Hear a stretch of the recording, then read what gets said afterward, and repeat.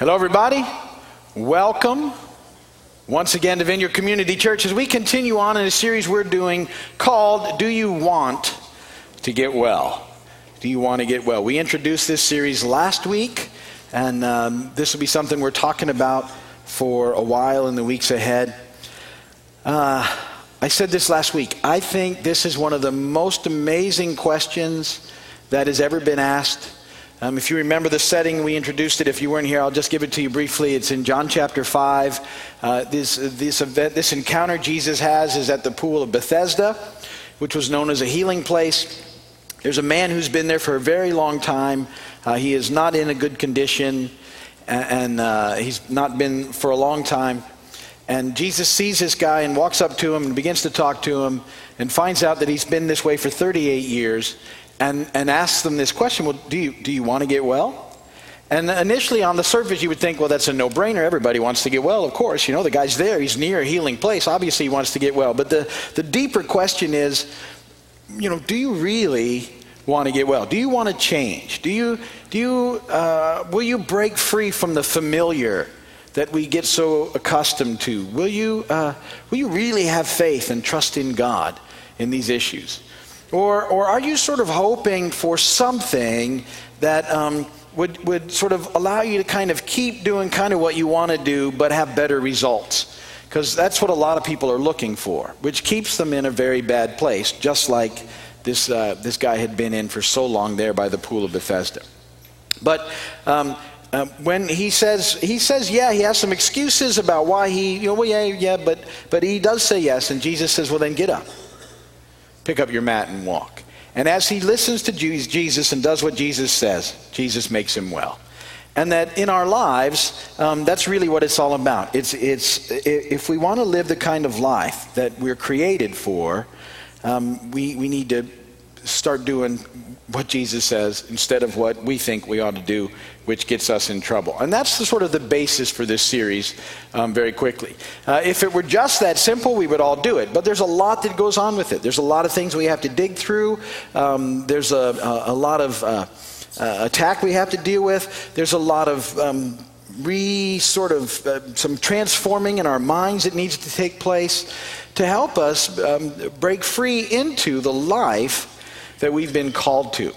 And this question, do you want to get well, isn't a one-time question, I don't think. I think it's an ongoing question. My sort of, what I would present to you is that as if we ask this stuff enough, this question, we allow Jesus to extend this question to us, that we say yes, and he will move in our lives, and we'll make changes, and we'll be made well in an area of our lives, and then another area will seem to pop up, and we get the same opportunity there. Do you want to get well, or do you sort of not? And this is sort of, I believe, a continual process in our lives. That's why the question is so important.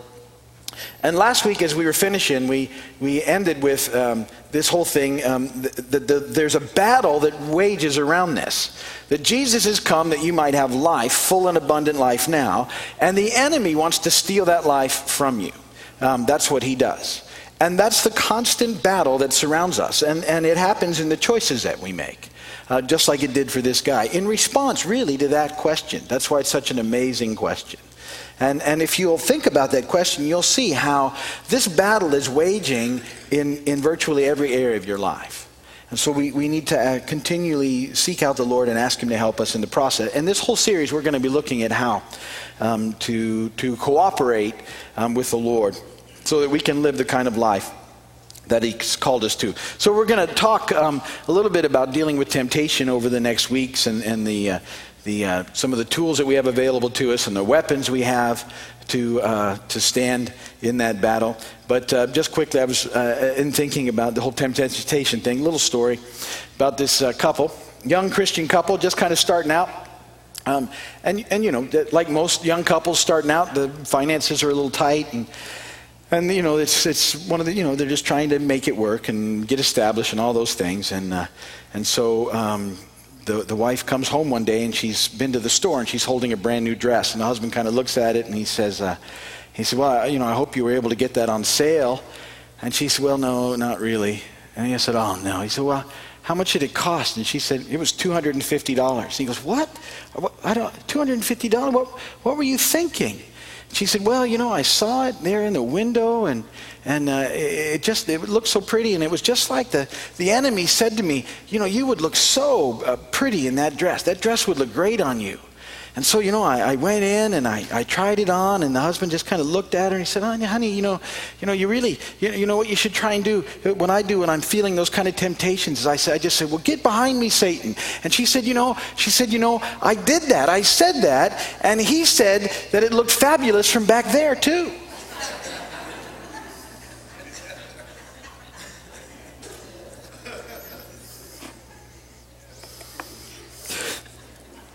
John 10, verses 7 through 10. Therefore Jesus said again, I tell you the truth. I am the gate for the sheep. All who ever came before me were thieves and robbers, but the sheep did not listen to them. I am the gate. Whoever enters through me will be saved. He will come in and go out and find pasture. The thief comes only to steal and kill and destroy. I have come that they may have life and have it to the full. And blessed be the word of the Lord. Those are the verses that we talked about last week, and I wanted to read them to you today so you can see the dynamic of the battleground that we face. Jesus wants you to have life, full and abundant life, now and forever life. He's with you, he's for you, he's paid the price so it can happen, he's done what needs to take place, and the enemy wants to steal it all away from you because he doesn't want you to experience that kind of life. And that's the battle. That's the dynamic of the battle that we face in our lives. So as we contemplate that question, do you want to get well? One of the things that happens is that when we begin to say yes to that question in areas of our life, many times we will meet what I would call pushback from the evil one. The enemy wants to steal, kill, and destroy your life. He doesn't want you to experience the real and abundant life that Jesus has come to make possible for you. So let me give you a little idea. And I'm going to tell you about a series of events that took place. And I'm going to use running as sort of the illustration. And if you think, well, that's weird, but the Apostle Paul set that standard because he talks about running, so it's all good. All right? So let me tell you this. In the beginning of the year, I started running again. I hadn't really run for years and years and years, probably since my 20s. And picked it back up again and started to run. And hated it at first and then enjoyed it. You know how it's like anything, started to get it. And was really enjoying it, had picked up some distance in my running, was starting to feel good about it. And went out for a run one day and it seemed fine. Later that evening, my knee started to hurt really bad. And it was strange. I don't remember hurting it, but it started to hurt. And let me just tell you, it was the kind of thing that by the time I tried to sleep that night, I just tried to describe this pain. My knee was so uncomfortable that it kept me from sleeping all night. There was no comfortable spot for it. It was one of those things, all right? And I realized I'd probably done it while I was running. But I couldn't wait for the morning to come so I could rush down to CVS or Walgreens or whatever and get a brace for it. I just knew if I had a knee brace, it would feel better, so just strap it up. And so that's what I did. So my knee was hurting really bad. And so I had to quit running for a while. I said, well, okay, I can't run because my knee's a mess. So then, I thought, well, what I'll do is, because I go to the gym, I'll just work out a little harder at the gym. Because I can't run now, so I'll just... And anyway, and all the time, I'm in my 50s now. I just turned 53, and sometimes I still think I'm not, and this causes me some problems. So some of this is my own mess. So anyway, I go to the gym, just think I'm going to hit a little harder, and I'm working with some weights, and I hurt my shoulder. This left shoulder, my rotator cuff. And again, I really don't feel it while I'm working out. It feels okay, but it kicks in just towards the end of the night and just before bed. And all of a sudden, and it's another whole night, and this is even a few days later, where I can't get comfortable no matter what I do and literally don't sleep. And it just hurts, and I'm like, oh great, now I can't even work out. You think I should have taken a rest there, but I really didn't. So now I'm sort of not using this arm much. I can't. You probably didn't know, but I couldn't anyway. So it hurts, and so in response to that, I'm using my right arm and hand more than I normally would to do things because I don't want to do this one, and I totally mess up my wrist. The tendons in here, I couldn't like open and close my hand. And again, it hit me late in the day before I could do anything about it. All night long, another night, couldn't sleep, literally did not sleep all night, was up pacing on my bad knee, just waiting for the store to open so I could put a brace on it. And because I knew if I could get it stabilized, it would feel better than it did. And so, I'm heat and I'm ice and everything, and I've got these braces on. And so now when I go out in public, I've got a brace on my right wrist and a brace on my right knee. And this actually happened. A rumor kicked up. I heard it from more than one spot. This rumor ran around town that I'd been in a fight.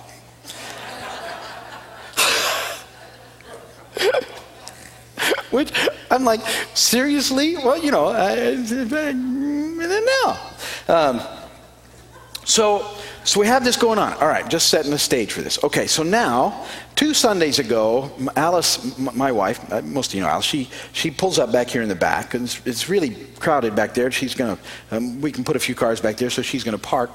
And it's kind of a big sort of mess back there that particular day. And she pulls up, and Serban says to her, look, just leave it, I'll park it for you. Why don't you get out? And he walks over to her, and she's kind of thrown a little bit by it, trying to get to church.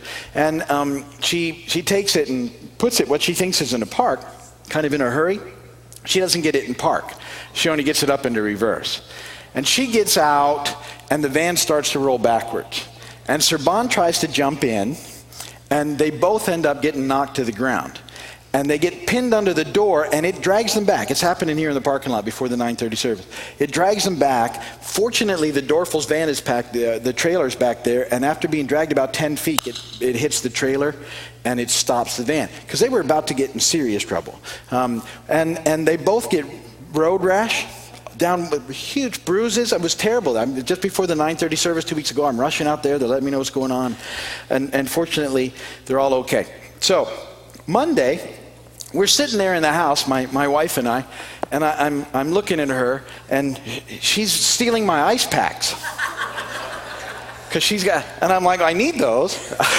and I have this thought. I'm like, man, we're just trying to get well. I feel like I'm dying here. What's going on? And then I have one of those moments. To get those moments, I'm not that quick, I guess. And what happens is this. That whole time I'm preparing for this series. Do you want to get well? Guess who would rather I didn't do it? I'm getting some pushback from the enemy. Because at some point I'm frustrated, and in my frustration I think, forget it. It's not, this is what it's like. Forget it. It's not worth doing. That's just what the enemy wants you to do. Frustrate you to the point where you're like, forget it.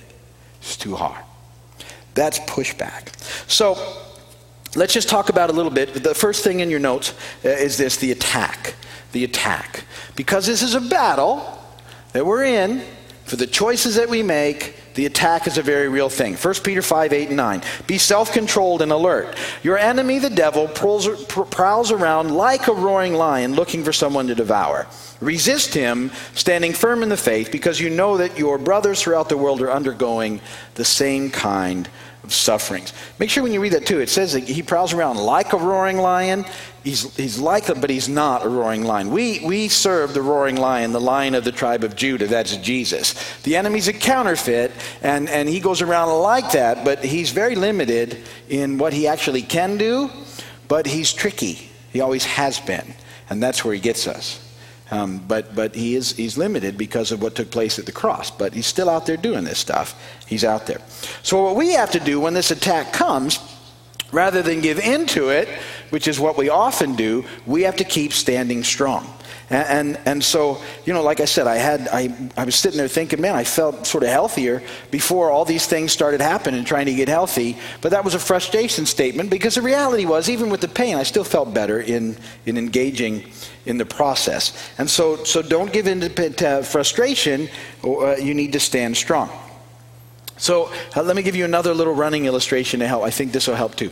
Another little epiphany. So yesterday is the first day I finally get to go running again. It's been quite a while. And Barry over there, we were talking Friday, and he sort of said, "Hey, how's your knee?" And I said, "I think I feel better. Let's go for a run." And so we set up a run for Saturday morning at 8. Yesterday morning at 8 o'clock. And Barry's very kind to me because Barry's really a runner and I'm not, and so I love it because we meet at 8. Barry's already had his real run when he meets me.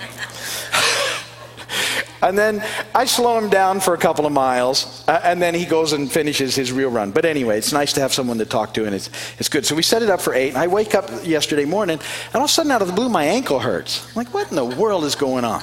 And I don't remember hurting my ankle, although I think earlier in the day I'd stepped in a little hole and had a thought, oh, I'm glad that it didn't hurt me. And apparently it had.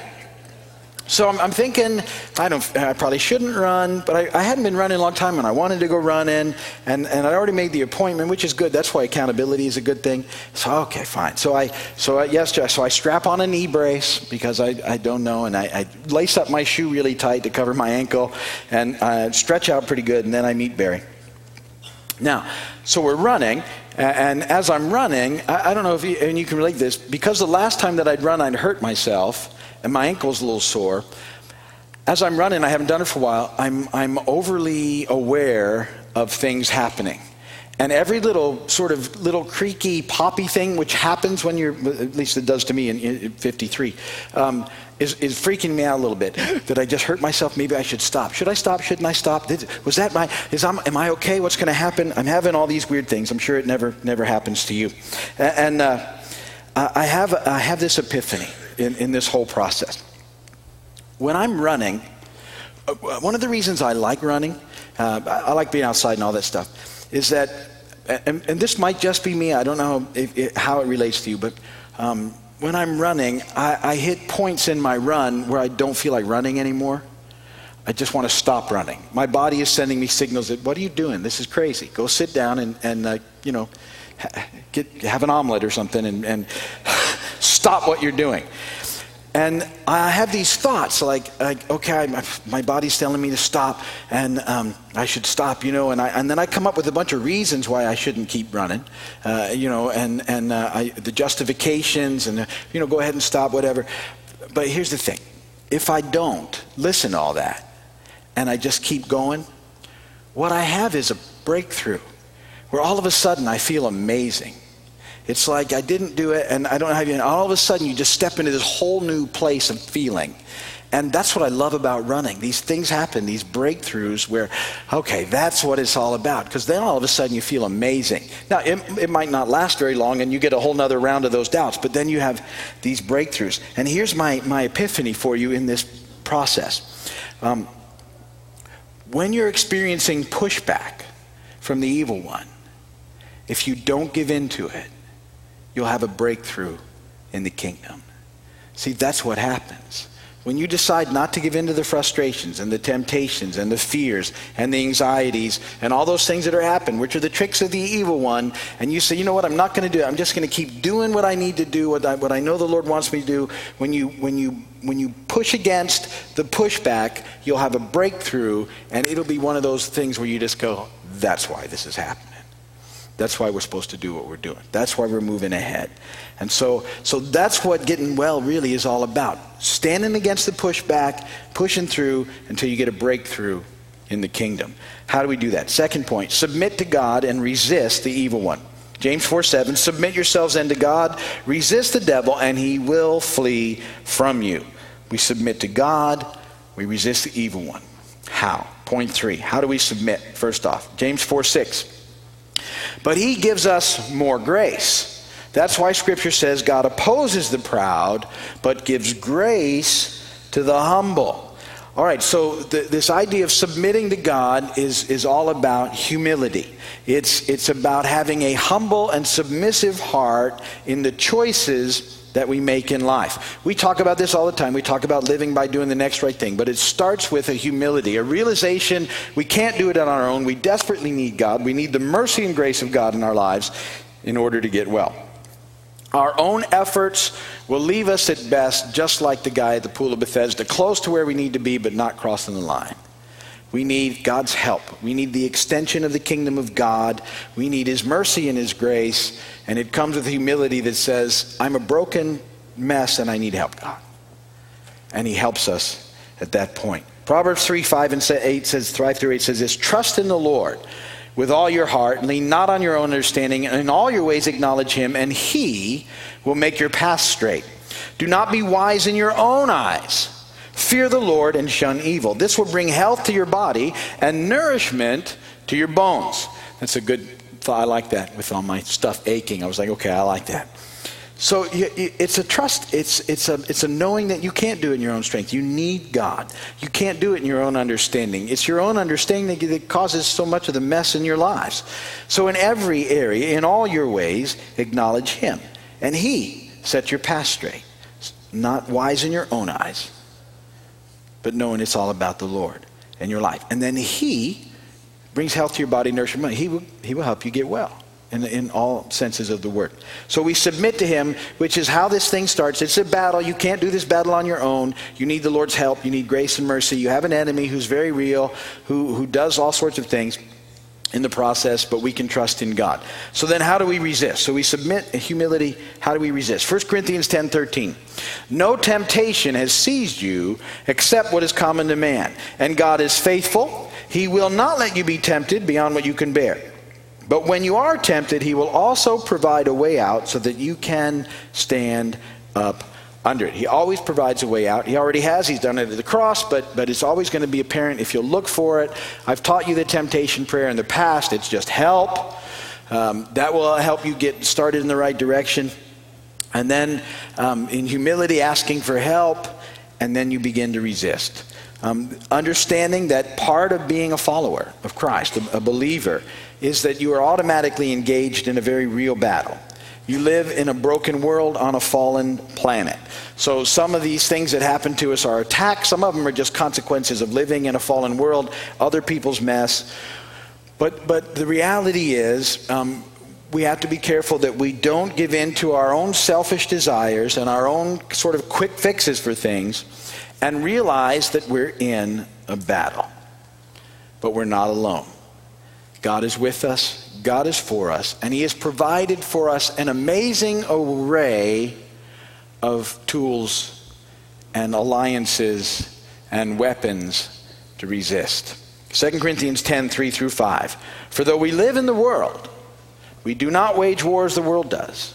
The weapons we fight with are not the weapons of the world. On the contrary, they have divine power to demolish strongholds.